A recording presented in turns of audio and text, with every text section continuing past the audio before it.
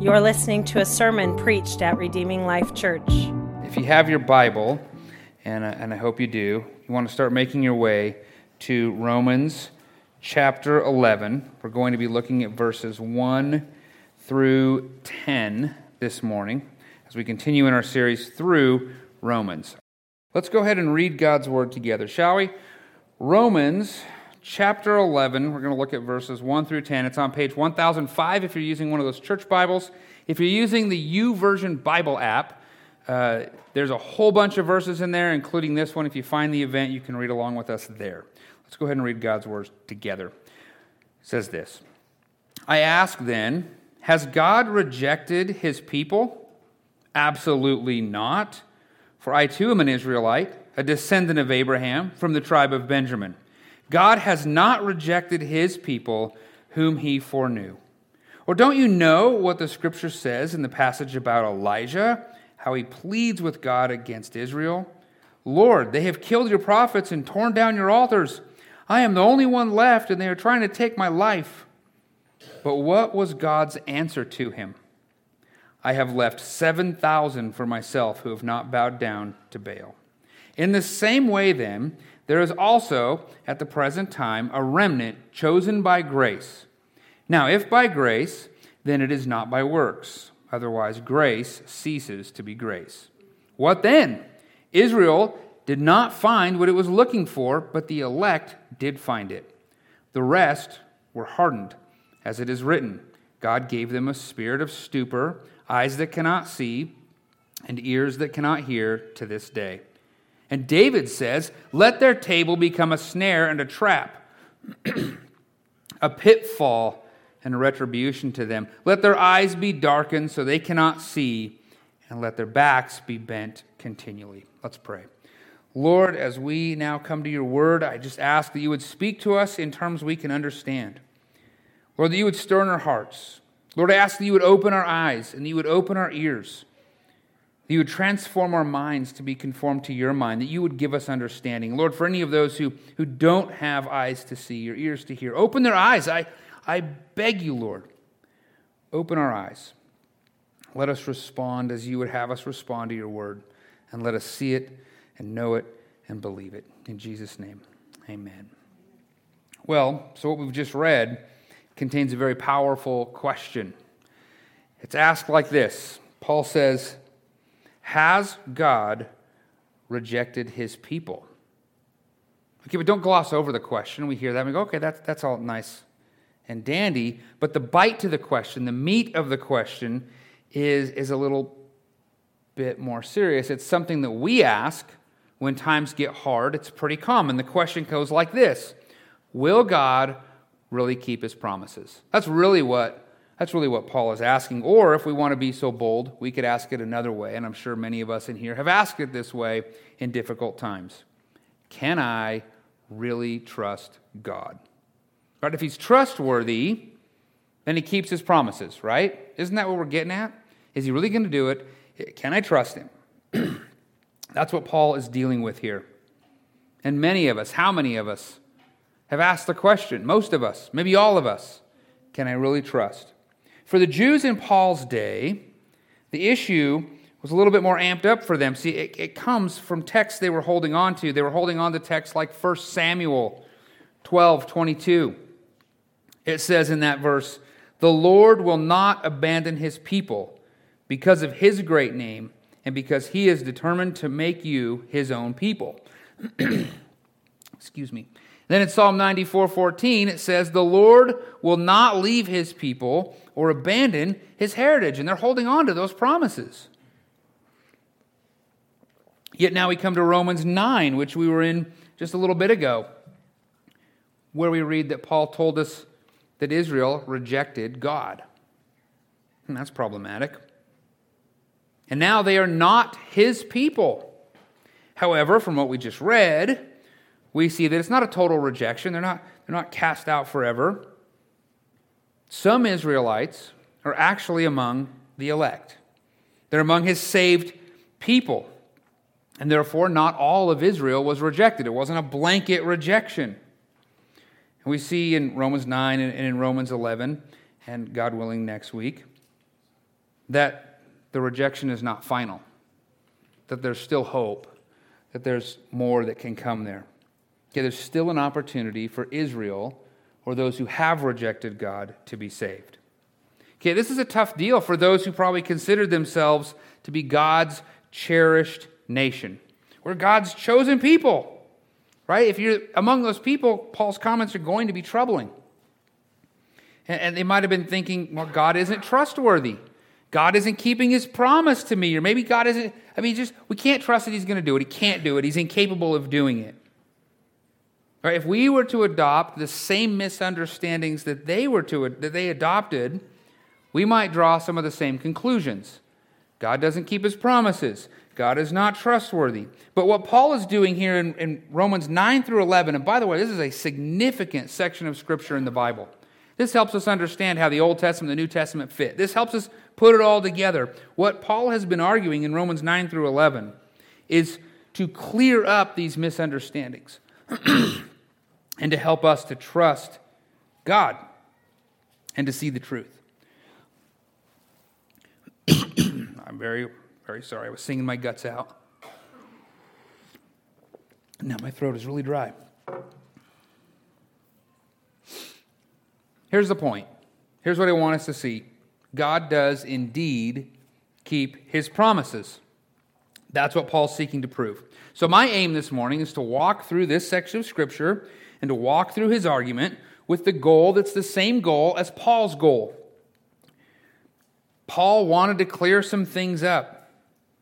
Right? And I have no doubt that there are some in here who are wrestling with some of the same things, confused by some of the same difficulties. Some of you really want to hold on to God, but it feels like you're just holding on to sand.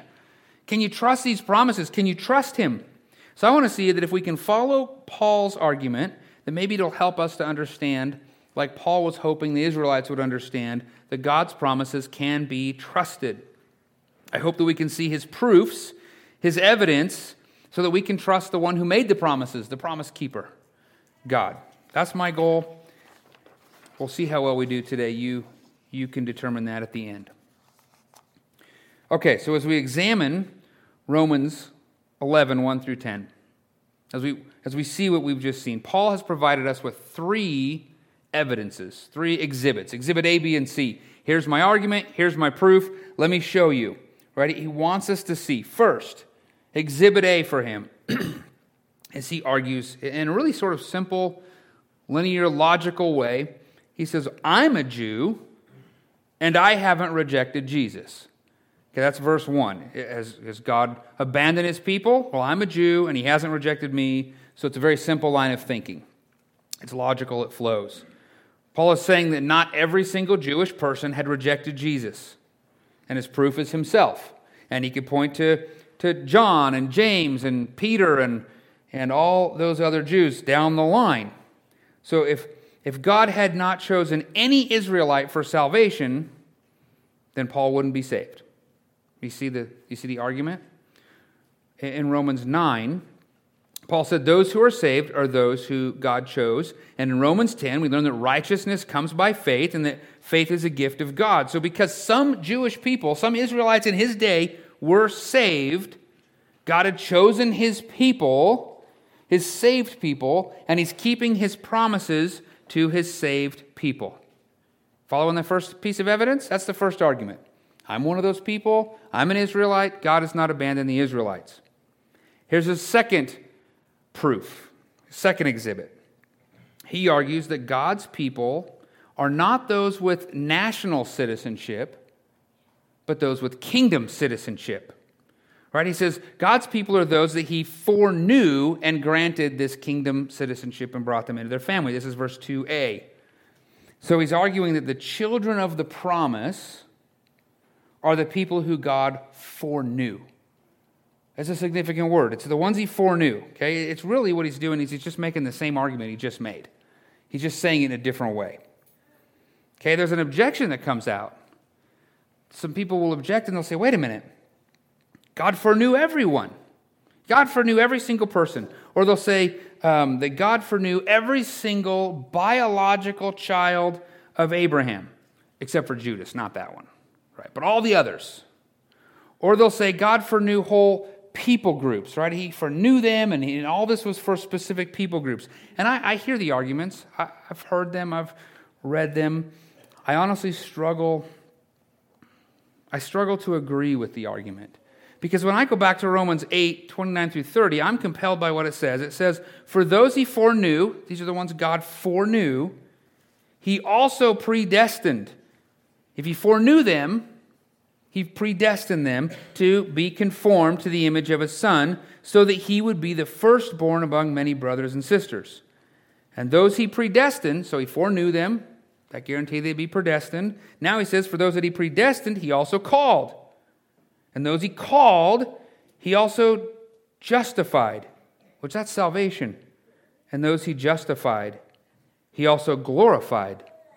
There's a string here from those he foreknew all the way to those who will be in glory. And if he foreknew you, you will be in glory. That's what it says. So we can see that if he foreknew all these people, if he did all this stuff, it was so that they would be saved. But Paul told us that not every Jewish person was saved. So that means he didn't foreknow every Jewish person.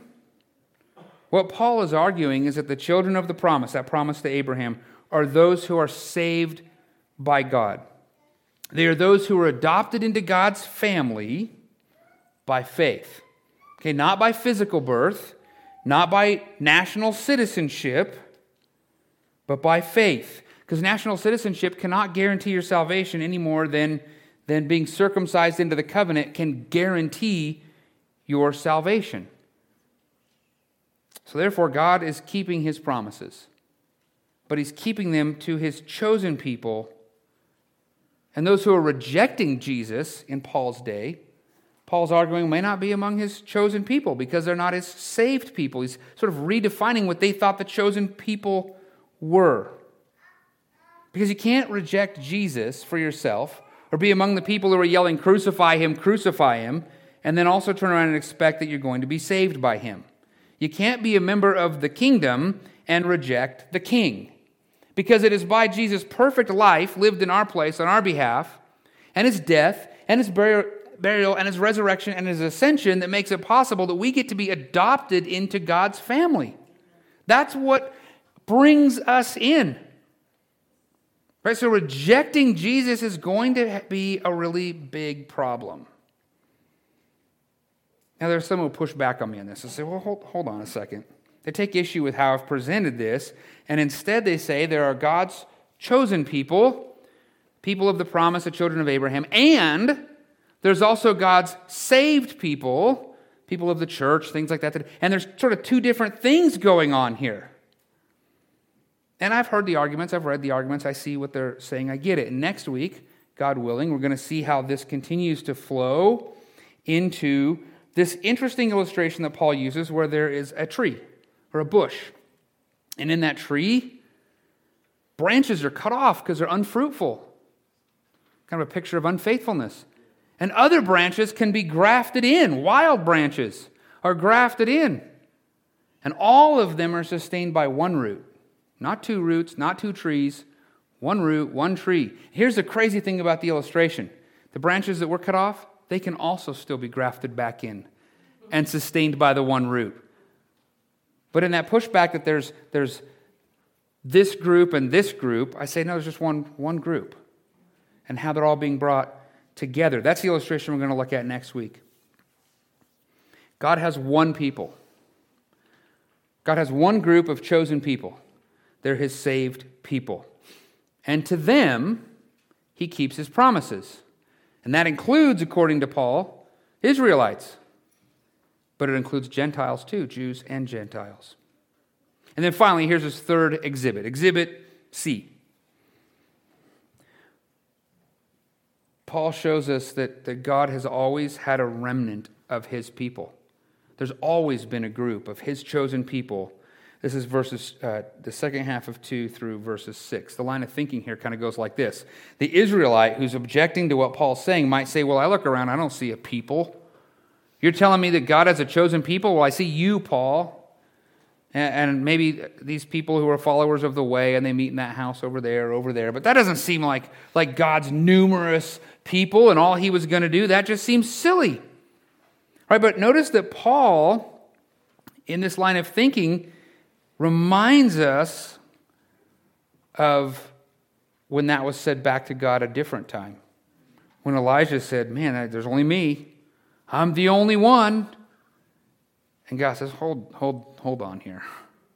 That's not true at all, Elijah. You're having a pity party, and I still have 7,000 people I've reserved for myself right now in this moment who have not bent a knee to idols. And God was only talking about the people who hadn't fallen asleep, which is the Bible's way of saying they've died and they're waiting for the resurrection. Right there. He's saying right now, alive today, there are 7,000 people that I've got.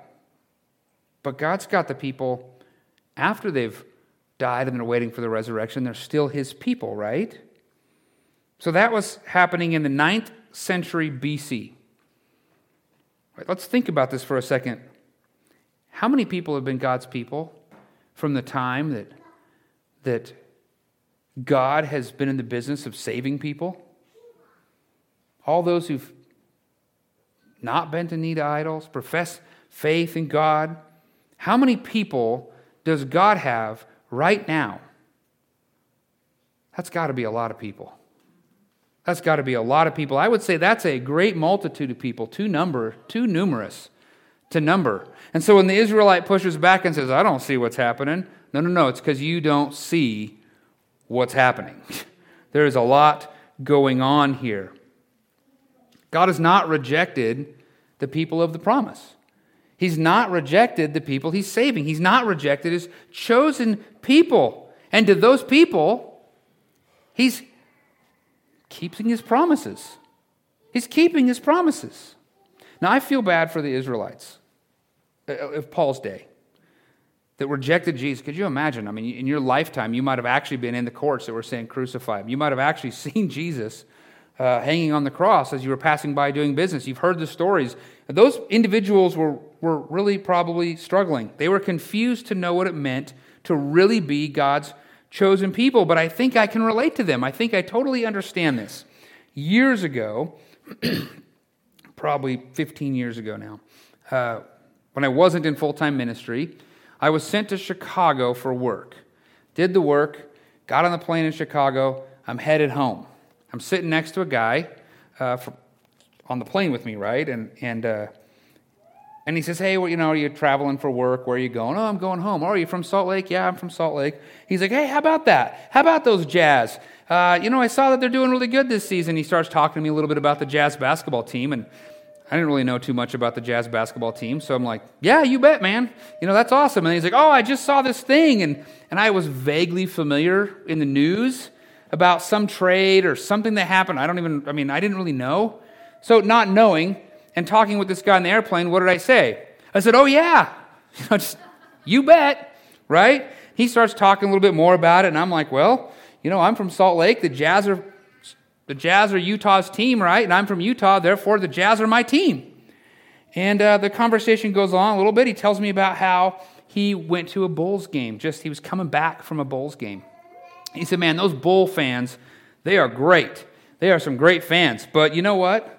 He said, I really appreciate the Utah fans more than the Bulls fans. Not only are they faithful in the good times and the bad, not only do they really love their basketball team, but they're just kind, good people. And of course, I was like, yes, we are. Those Jazz fans, we are good people. Now, that didn't take me too far, because the conversation continued. And I learned that this man was a fairly wealthy man who's a Utah citizen who has season tickets, right down by the front. And he told me that he was actually going to be able to catch about half of the away games that season too. And that's what he was just coming back from. He knew every player. He knew every stat. He knew all the history. Right? He was a Jazz fan. I was not a Jazz fan. So it'd kind of be wrong to say just because I'm from Utah makes me a Jazz fan, right? But that's what I was doing. That's what the Israelites were doing. They were just sort of riding on the coattails of their geography and their heritage. but they weren't really fans. They certainly weren't true fans. You can't be a fan of the king and reject the king at the same time. If you don't know the king, you're not part of the kingdom. That's what they were doing, that's what I was doing, and that's the problem. And that's what Paul's speaking to. That's what Paul is talking about. Paul's proofs, they're really easy to see. They flow, they're logical, they're easy. Right? They make sense. The Jewish people had rejected the king, therefore they're not kingdom citizens, and if they're trying to say, why aren't the promises coming to me? He's saying they're not your promises. They're not for you. They're for the chosen people. God keeps his promises for his chosen people. And those individuals just completely misunderstood what it means to be God's chosen people. Now, we can understand this today, right? I know we can understand this. It happens in our context too, doesn't it? Lots of people in America call themselves Christians, don't they? Survey calls, yep, I'm a Christian, right? And they might call themselves Christians because they go to church. And they go to church every week even, and they might call themselves Christians because they read their Bible every day. They might call themselves Christians because they're in a small group. They might call themselves Christians for a huge number of things. They serve in their community, and they do all this stuff. The problem is none of those things make somebody a Christian. Those are things Christians do, absolutely, praise the Lord.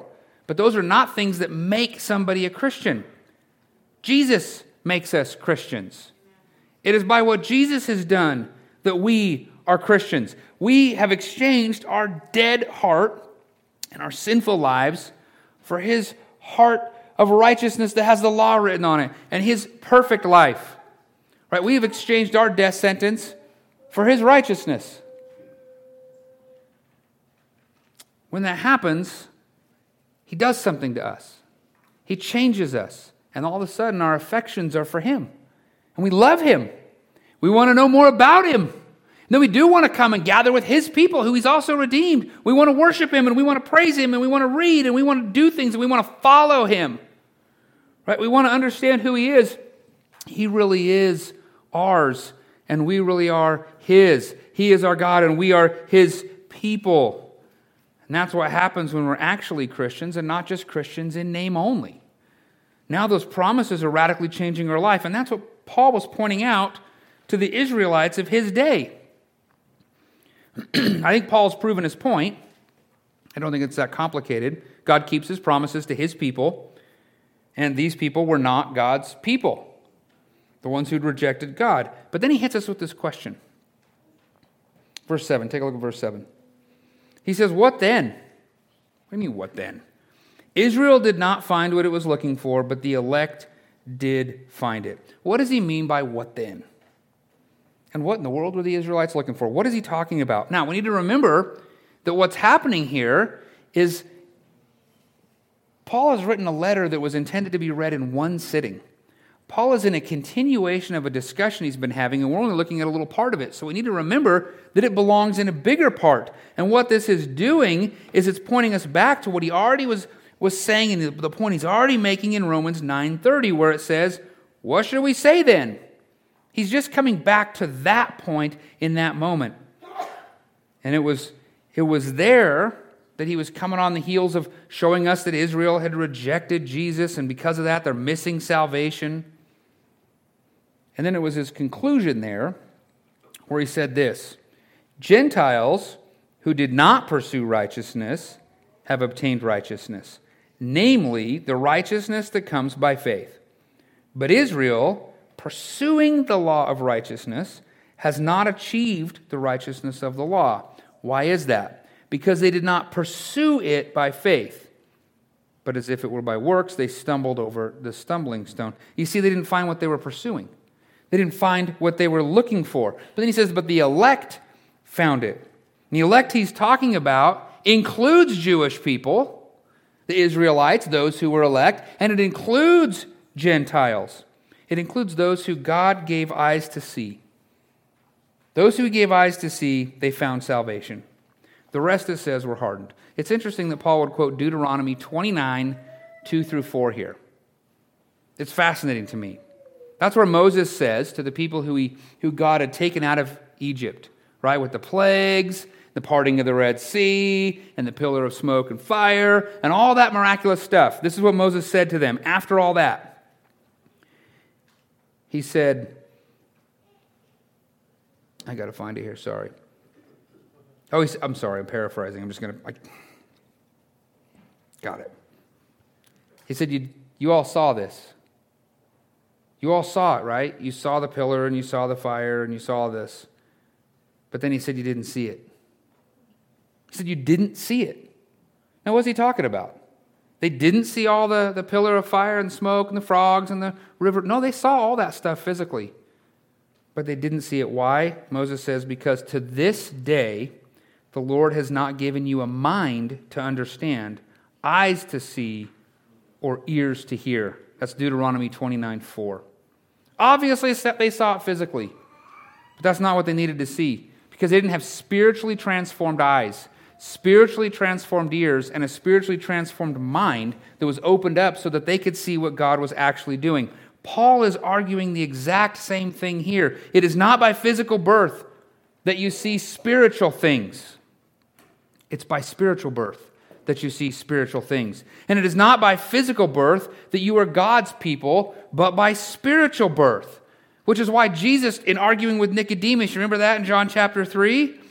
He says, Nicodemus, you got to be born again. You were born into this Israelite heritage, but you got to be born again. And then Jesus says this at one point to his disciples. He says, blessed are your eyes because they do see, and your ears because they do hear. For I tell you, many prophets and righteous people long to see the things you see, but didn't see them. To hear the things you hear, but didn't hear them. It's Matthew 13, 16 through 17. And Jesus wasn't talking about physically seeing Jesus. We all go, I wish I could see Jesus. Then my faith would be so strong. He's not talking about physically seeing Jesus, because he told Thomas in John 20:29 that Thomas was less blessed than those who would believe without seeing. Those who believe without seeing are even more blessed than those who did see physically, because we see with spiritual eyes and spiritual ears. Has God opened your eyes?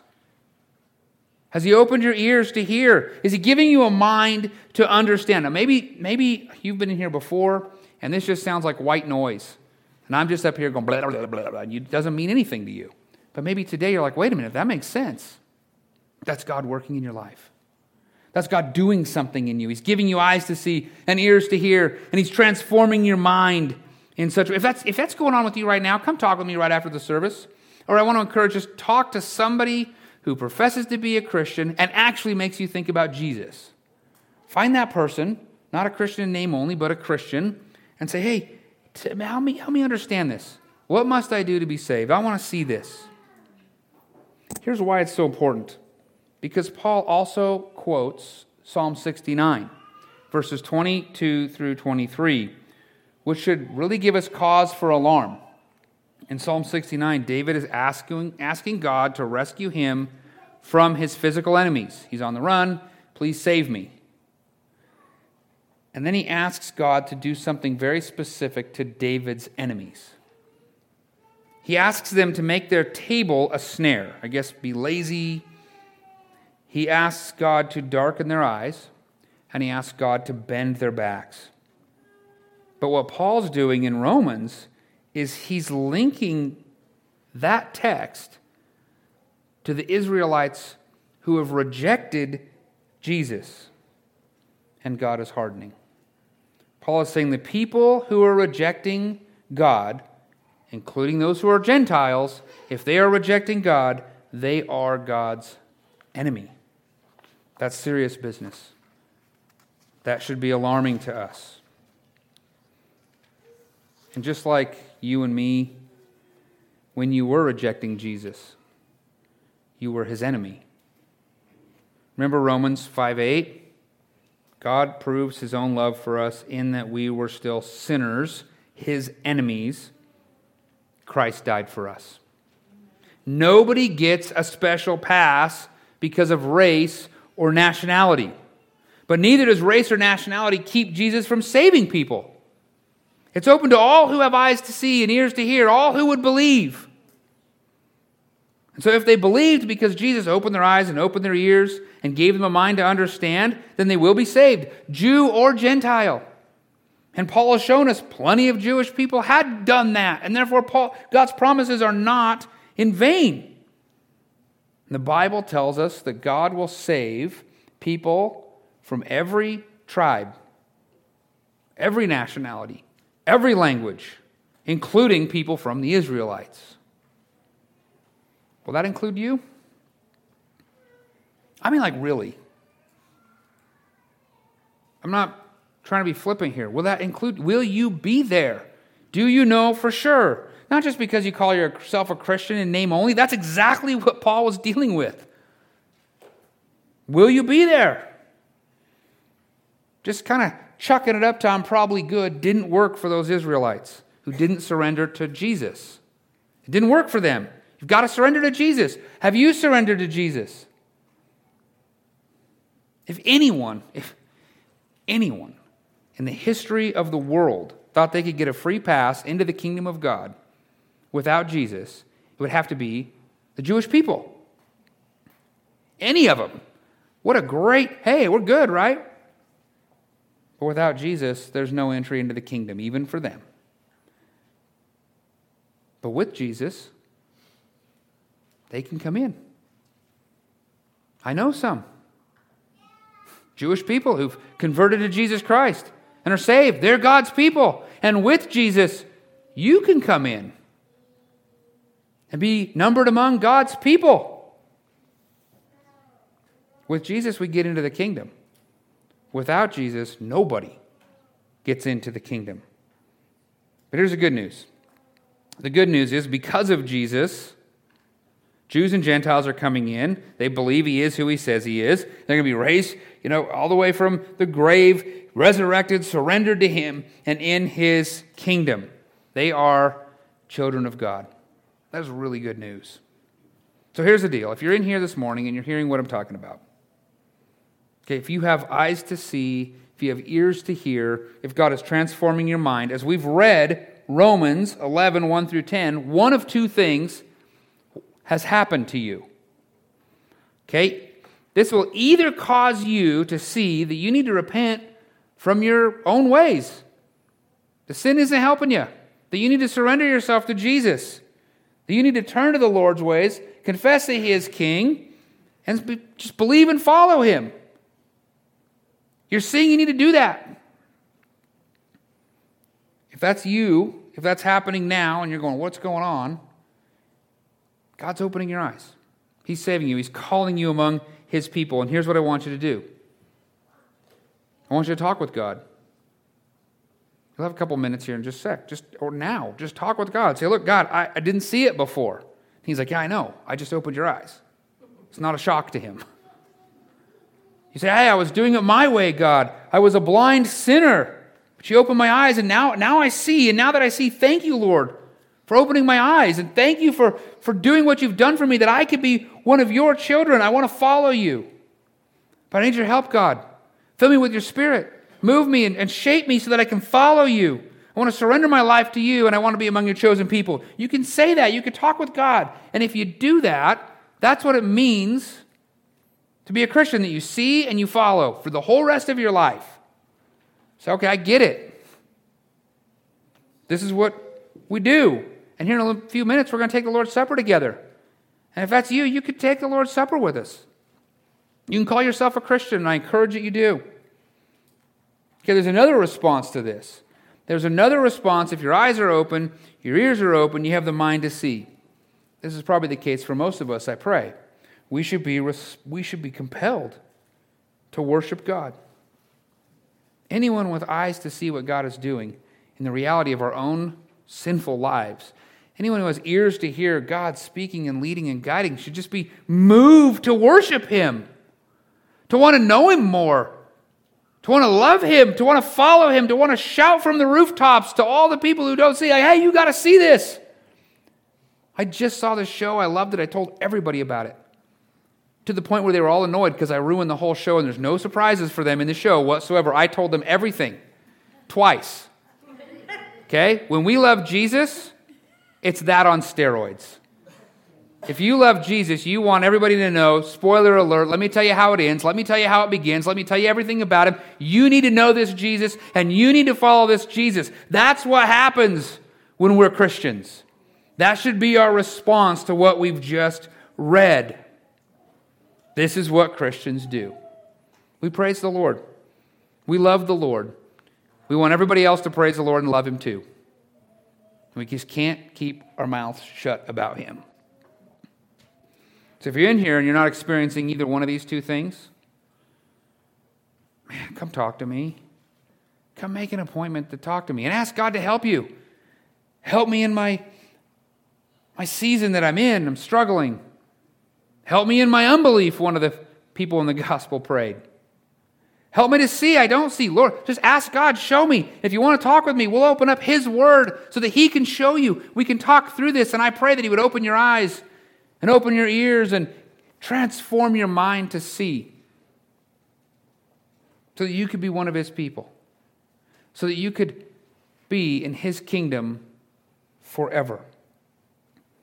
Because I know we don't want to be found like these particular Israelites who were rejecting Jesus that Paul was trying to compel to believe. Let's pray. Lord, I thank you so much that you do the work to open eyes and ears, that you transform, that you move us, that you stir in us. Lord, right now I'm compelled to think there are Jewish people in the world today who have rejected Jesus and think they're okay. God, let them hear the gospel, open their ears, save them. I long for the day when they can be grafted back in, to celebrate the root, to be blessed by you, to be a part of your people. And God, I pray for the Gentiles and those who don't even have the heritage to lean on. Lord, I pray that you would save them too. And God, stir in our hearts that we would share this good news with the world, that we would see so many wild olive shoots grafted into your kingdom, Lord, that much fruit would be produced, that we would praise you and worship. And Lord, now as we seek to share in the Lord's Supper together and sing praises, Lord, fill us with your Spirit. Move in us and stir us, that it would be a right response, correct action to what you've done in us, a reaction, Lord, to the action that you're doing. Stir in us to praise you, to know you, to see you, to understand you. We don't want to be like the people who left Egypt and didn't see you. We want to see you. Show yourself to us. Speak to us. Transform our minds. And let our response be worship. It's in Jesus' name. Amen. We'd love to have you as our guest. For more information, visit redeeminglifeutah.org.